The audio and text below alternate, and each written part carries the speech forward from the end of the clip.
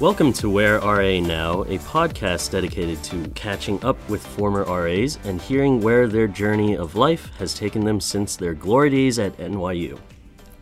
I am tonight's co-host, Chase Lau, from Walnut, California, just outside of LA, studying English and linguistics, and I'm an RA in 2nd Street. And I'm Tom Ellett. I serve as the other co-host, and my full-time job is the Senior Associate Vice President of Student Affairs. Chase, welcome as co-host of the podcast. Thank you.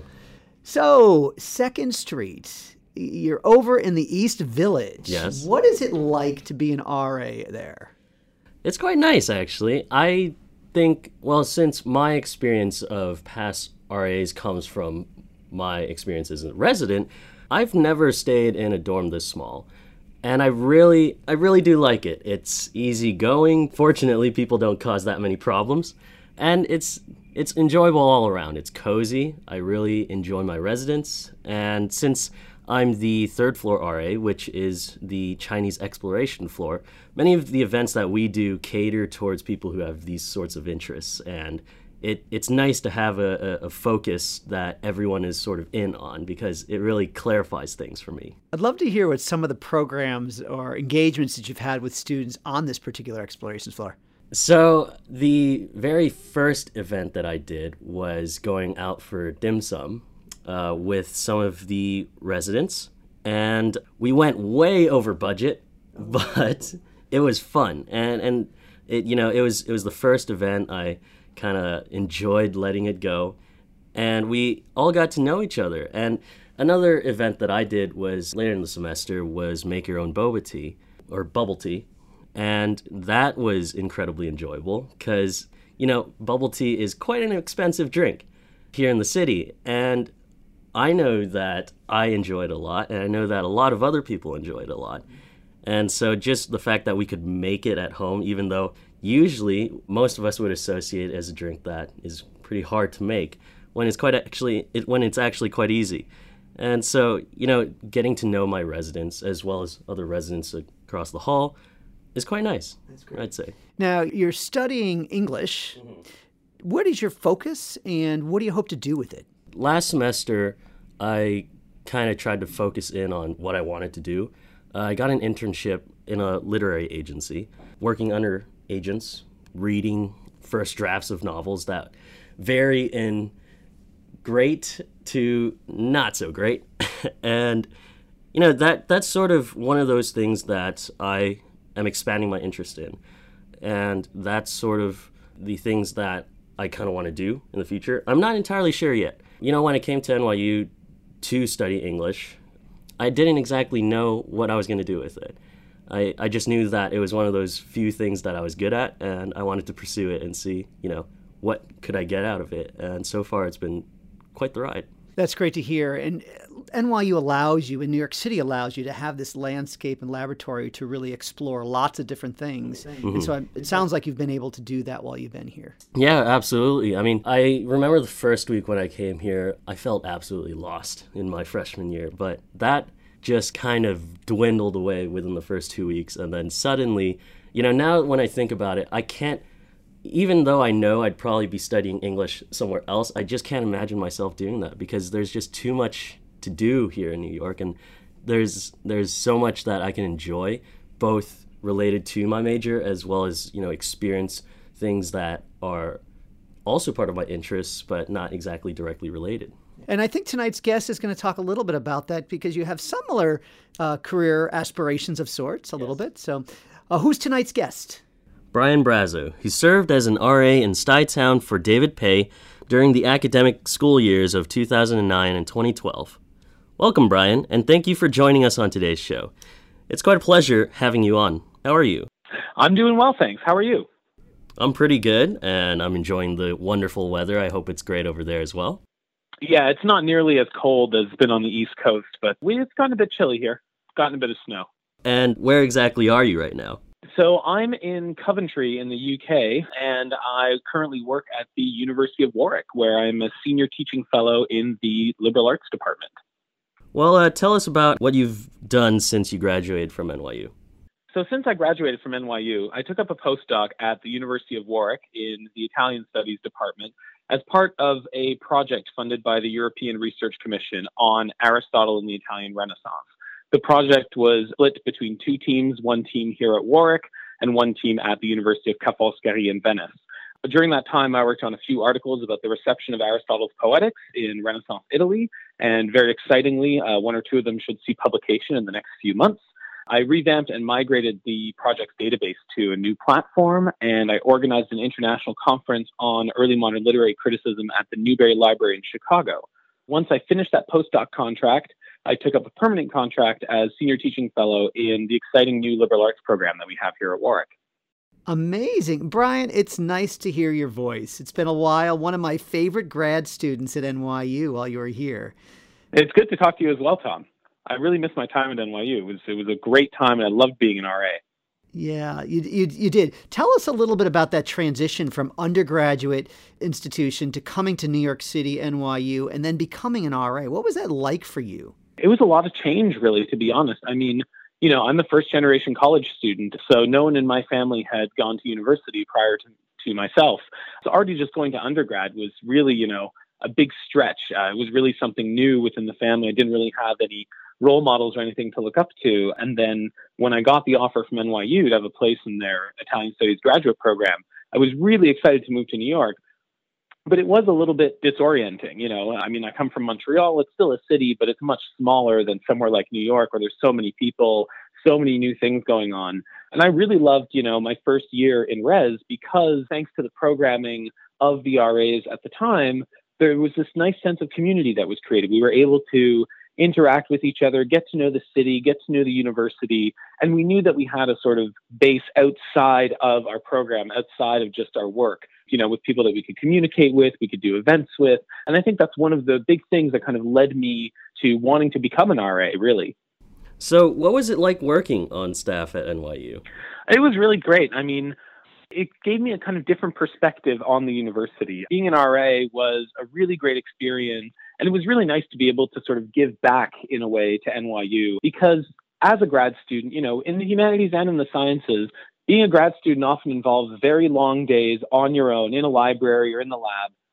And it can be really difficult to find people outside of your department or, outside of your lab that you can spend time with. So we really enjoyed, creating activities and kind of creating a sense of community for the people who lived in the halls, who oftentimes were coming straight from undergrad to one of these grad programs, dealing with all of these issues, and then just finding ways to kind of have them create connections. And what was interesting too is, NYU has a very diverse student population, particularly among the grad students. There's a lot of grad students from everywhere in the world. Being able to create those encounters, those kind of intercultural encounters where we learn from each other, I thought that was really great. On the other hand, I mean, I was also a staff member at NYU insofar as I taught Italian literature throughout the time that I was there.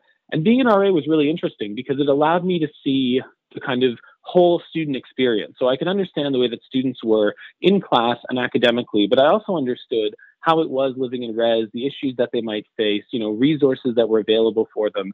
And I think that was a really formative experience for me, not just at NYU, but even later on in my career, just the way that I approach my teaching now, the way that I think about my students. I tend to think about the whole student experience as opposed to a student just as a kind of academic producer, if that makes sense. It makes a lot of sense. Maybe you can talk a little bit about the differences that you faced with students who are the master degree focused compared to those who are doc students in residence and their needs. Yeah, I mean, that was really interesting because in residence, the master students would only be there for maybe a year or 2 years. And oftentimes, they were doing degrees that were sort of professional degrees. They would be degrees at somewhere like Stern, for example, other degrees that would get them sort of into a profession very quickly, as opposed to PhD students who were there for a kind of much longer amount of time. So I think with the master's students, it was really important to try and create activities that would allow them to kind of think about professionalizing, to think about how they could use their skills and how they could interact in a more kind of professional environment, and also to think about the next steps, because the next steps were, very, very near, as opposed to PhD students who would be there for a significant amount of time, who might not know how long it would take them to get their degree, who might be very concerned about, what kind of job they would have afterwards. Not that that wasn't an issue for master's students, but, they were sort of different needs in a way. So, with PhD students, I think it was important to try and create events where we could just really sit down and chat and get to know each other and think about things outside of work. Whereas I think for master's students, there was still this important energy in a way of kind of trying to professionalize really quickly. To think about those different needs, I think was important. And it was also important for us to, I think, try and get the master's students and the PhD students to interact, because many of the PhD students were going on to careers in academia, and having them interact with students doing more kind of professional degrees was really helpful, because it allowed that sort of cross-pollination between the academic world and the professional world. I thought it was really great. We had a lot of events where students would meet people completely outside of their field doing something completely different and form these new friendships, which was really nice to see. That sounds amazing. And actually, now that you bring up this academic side of it, in terms of a personal thing for you, when did you decide that you wanted to be a professor? It's a good question. I mean, I knew I wanted to go to grad school in CEGEP. So in Quebec, the way the education system is set up is we have high school till grade 11. And then there's a sort of 2-year period where you do a kind of pre-college degree before you go to university. And it was there that I had a really amazing teacher. It was a religious studies class. And she told us, if you work really hard, you can get into graduate school and, you can get a scholarship and all of these things. And, I had stars in my eyes. I didn't even know this was a possibility. And I knew I really wanted to do that. I knew I wanted to go to graduate school. I think I knew I wanted to be a professor as of my first year of undergrad, because I did a sort of great books program. And I remember reading Dante for the first time, reading Cervantes for the first time, and saying, I need to learn Italian so I can read Dante. I need to learn Spanish so I can read Cervantes. And I kind of recognized that, one of the most valuable things I think I could do with my life and with my talents was really going to be able to be in a classroom and to be able to inspire students in the same way that my teachers inspired me, not necessarily to become academics, but just to really, I think, appreciate literature, to be able to kind of find beauty in it, to think critically about it, and to use kind of, I think, literature and poetry as a way of appreciating and knowing the world. What do you currently teach, Brian, where you are at Warwick? So I teach a bit of everything, actually. I'm teaching in our liberal arts program, one of our core modules, and a course here is a module. So one of our core courses is Science, Society, and the Media, where we do some philosophy of science. We look at how the media represents science, public understanding and misunderstanding of science. So I teach on that. I'm also teaching a few classes that I've put together myself. So I have 2 classes that are back-to-back. They're sort of year-long series that students can take. So the first one is on underworlds, where we look at different versions of the underworld from ancient Greece all the way up to present day. And then the other one is paradises, where we look at different versions of paradises and paradise narratives, again, starting in the ancient world and moving all the way up to, how paradise underlies the idea of baseball, how it underlies certain aspects of retail, how it underlies the way that certain all-inclusive vacations are marketed. I'm also teaching a class on Venice and sustainability for the first time, which is really fun because Warwick has a campus in Venice. So I can bring the students out there, and we're going to do a week in Venice looking at all of the problems that Venice confronts today in terms of sustainability and in terms of its future.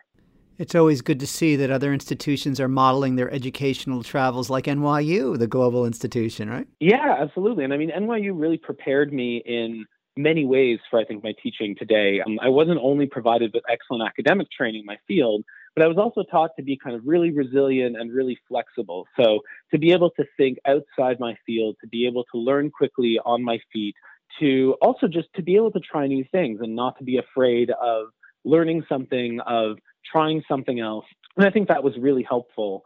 My time as an RA also really prepared me for the way that I approach my teaching, as I already mentioned. With this Venice module, the students are coming out there, and I've been, thinking like an RA. I've said, okay, we need to have a duty phone, we need to have a roster, we need to have all of these things set up to look after their well-being. So we're not only teaching them, we're also going to be looking out for them while they're there.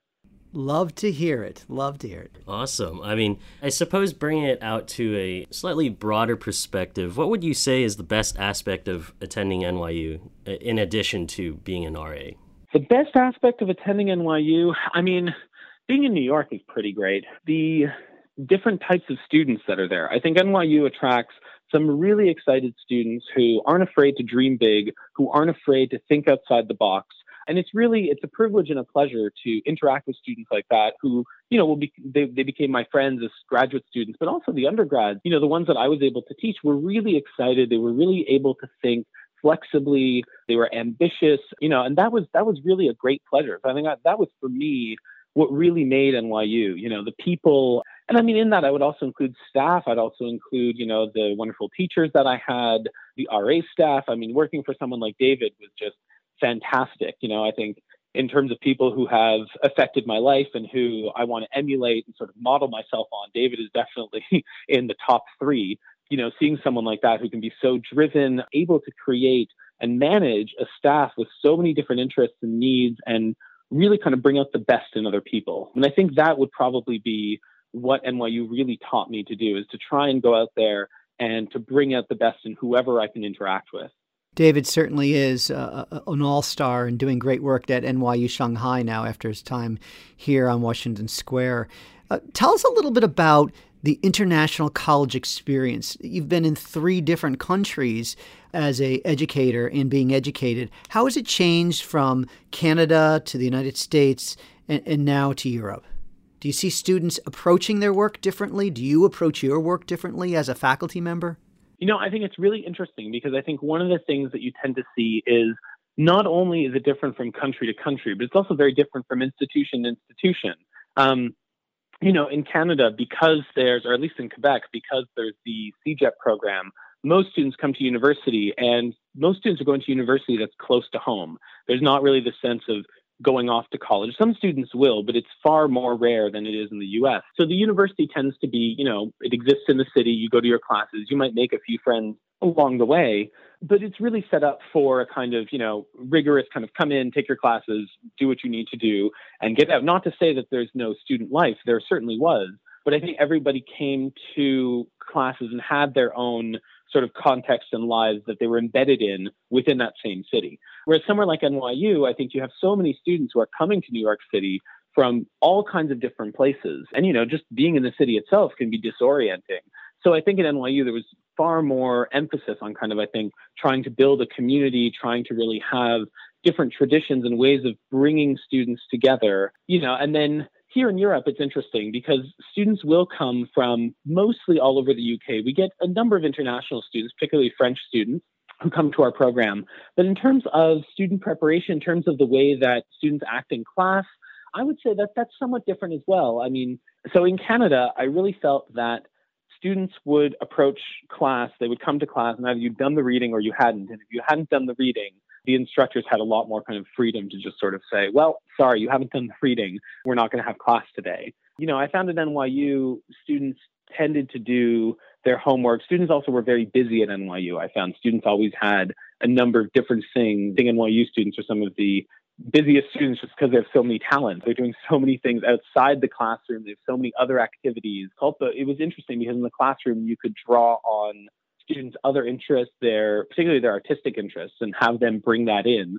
Here in the UK, it's really interesting because I think students are looking for something different with their undergraduate programs, particularly in the program I teach in, this liberal arts program. Liberal arts in the UK is sort of a new concept. These programs have only been around for about 5 or 6 years. But it's interesting because we're seeing more and more students kind of rejecting the idea of a traditional fixed degree, saying, I'm going to do only English for 5 years. Students are gravitating more and more towards this idea of having a liberal arts degree, which really emphasizes this idea of thinking across disciplines, teaching the students to think for themselves. We use problem-based learning in the classroom. So we try and upset that idea of having to lecture at the front of the room who just lectures and you take notes. It's really about framing activities so students can discover knowledge on their own and then helping guide them through their own pathways through the material. So I would say, there's certain commonalities between the 3 systems, but also things are very different. In the UK, I think there's a lot more bureaucracy and admin around the university because the universities are public institutions that are also private. They are officially public, but the students pay fees, so it has some aspects of being privatized. Yeah, it's very interesting. They're all different experiences, but I think they're really interesting, and it's interesting to compare the 3. Mentioning all these things from a student's perspective, it certainly seems like, the culture of the classroom is quite unique, or at least, at the very least, quite different. So, as a professor, how would you say that you approach this differently, if you do at all? I think I do. I don't think I approach it differently in terms of thinking in my head, I'm teaching at NYU or I'm teaching, here at Warwick, and that's going to affect how I'll approach it. I think I tend to approach every classroom uniquely because every classroom is a unique set of students with their own needs, with their own training, and I try and kind of gauge where the students are at, figure out where they want to go, why they took this class, and then try and figure out how I can best kind of encourage them and push them further to think a little bit more about the material that they're engaging with, kind of help them develop whichever skills they want to be developing. I think that's different with each class that you teach. I think that's different even in terms of each student that you teach. Not so much a question of the system influencing the way I teach in the classroom. I think my approach to the classroom is really about seeing what that community is like and seeing how best that community can be brought to think critically together, to bring out the best in each other, and to really try to develop all of their skills at the same time, so that when they leave that class, they feel that wherever they were at a starting point, they've managed to gain something. And they've also managed to find a kind of comfort and ability to speak up in terms of their ideas, their observations, regardless of whether or not they've had any kind of training or exposure to the material before, or if it's their first time absolutely reading some of this stuff.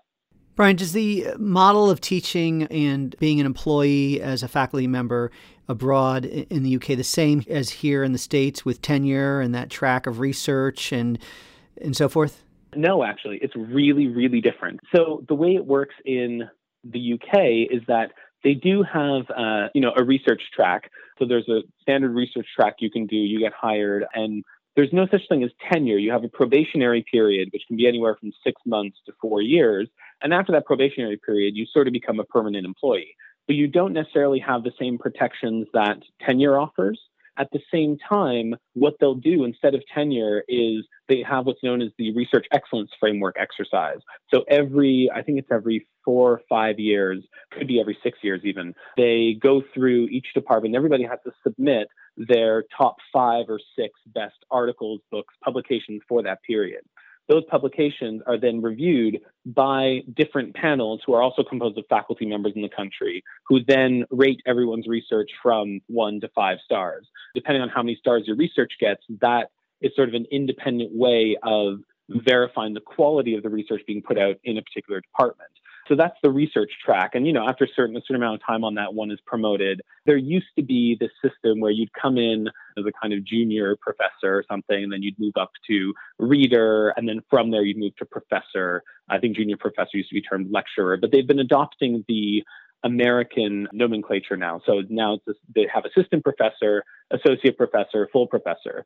That's the research and teaching track. There is a purely research track, but that tends to be only for the kind of research professor level, which is very rare. What I'm on is the teaching track. So the teaching track basically says, your primary function is to teach. So you have, a permanent position, but the idea is that you're meant to be teaching and doing admin. You're encouraged to still do research because we all strongly believe in research-led teaching. So I'm keeping up my research, starting to do some research on education, on teaching, on how to have more effective teaching methods. The research is not a sort of core component of the job, but the core component of the job is really teaching in innovative and new ways, developing new modules. Really, it's your teaching that counts. It's a sort of a new track that's come in the past, I would say 10 years or so. And they're trying to harmonize that now somewhat with the research and teaching track. So you can still move up on it. You can be promoted eventually to associate professor and full professor. Yeah, so it's a very different system, but it's a really interesting system because I think it lets different academics with different talents kind of have their own place in the university, instead of asking every academic to be a superstar in teaching, a superstar in research, and a superstar in admin, which, yes, is doable, but is very difficult, and most people are not amazing at all three of those things. Absolutely.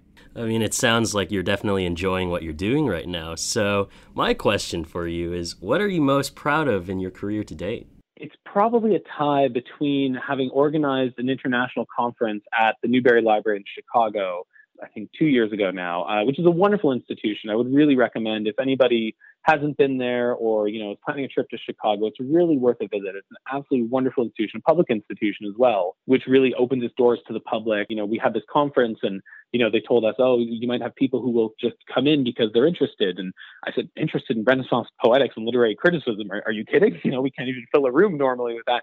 And it was wonderful. We had people who were retired in the community who came. We had undergraduates from the University of Chicago who came. So that was really exciting. And we have an edited collection of the essays from that I'm working on that hopefully should be coming out in 2020. I would say, I think my other point of pride in my career up to this point has probably been getting an article in a reasonably prestigious Renaissance journal called Renaissance and Reformation. And that should actually be coming out in the next week or so, which is quite exciting. But no, I mean, I feel like, I've been very lucky in terms of my career, in terms of my training, and I'm really looking forward to giving back to the academic community, both through the way that I teach in the classroom and interact with students, but also with, different initiatives that I have in mind further down the road. Outstanding. Great work. Do you stay in contact with other RA alums? Oh, I absolutely do. I wish we could all see each other more. I mean, it's so funny because being at NYU, you spend time with all these people. They become almost like your family. And then, you graduate, you leave, and everybody goes off to different parts of the world and different careers. But I'm still in touch with my former roommate and my RA brother, Thomas Fay. I'm also still in touch with a close friend of mine who was also an Italian Studies PhD and an RA, Valerie Hoagland. I'm also still in touch with some close friends from the grad hall staff, such as Lauren Ament, Shivana Calder, and Marcos Rehena Madrazo. Outstanding. Time now for Speed Round, where we're going to give you just a few seconds to answer the questions. Favorite faculty member at NYU? That would definitely be Jane Tyler, who's my PhD supervisor and a fantastic teacher. Best New York City place to hang? I would say that was Milk and Honey on Eldridge before it became too big. Now it's called Attaboy. Still a nice place, but it's not like it was. I know I sound like a crotchety old man saying that. No, you don't. Any celebrity sightings while you were a grad student here at NYU? During the first fashion week or the first fashion night that they did, I was out with some friends in Soho, and we went into this designer store and we're dancing and having drinks. And this lovely woman comes up to me and we start dancing, and I realized I'm dancing with Vera Wang, which was really fun. Whoa. Wow. Dang.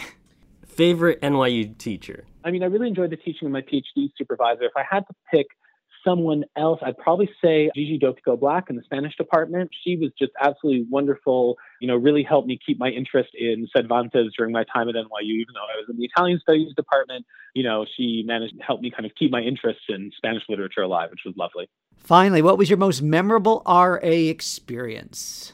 My most memorable RA experience was probably a tie. It was probably organizing the NYU Grad Gala in 2011, where we rented out the top floor of Kimmel, and we had this beautiful evening with live jazz and everything, and had a bunch of grad students come. That was really fun. And then probably also being an RA in the summer, which was a really interesting and different experience, trying to help deal with all, room check-ins and checkouts and all of that. That was really interesting. Also, spending a summer in New York was something. It gets really hot. It does. Brian, thank you so much for spending some time with Tom and I to discuss your journey and where you are after NYU has taken you. As always, thanks to our listeners who can stay connected with RA alums who are living the dream school alumni version life. Brian, always so good to hear your voice and catch up with you, and love your post on Facebook. You seem to be loving life in the UK. Yeah, things are great. Well, it's nice to catch up with you too, Tom. And any NYU students or RAs who are in the UK, please feel free to get in touch. You know I will.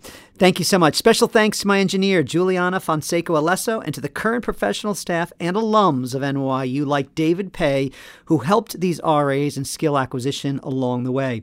If you like the show, look for more content on our website. And if you want to know what RA's favorite books are, what's your favorite book, Brian? Don Quixote by Cervantes. I read it for you. You can check it on whattheyreading.blogspot.com. And finally, feel free to tweet at me and I'll give you a shout out back. Until next time, remember, community is a two-way opportunity. Put yourself out there and you never know where you'll end up. Take care.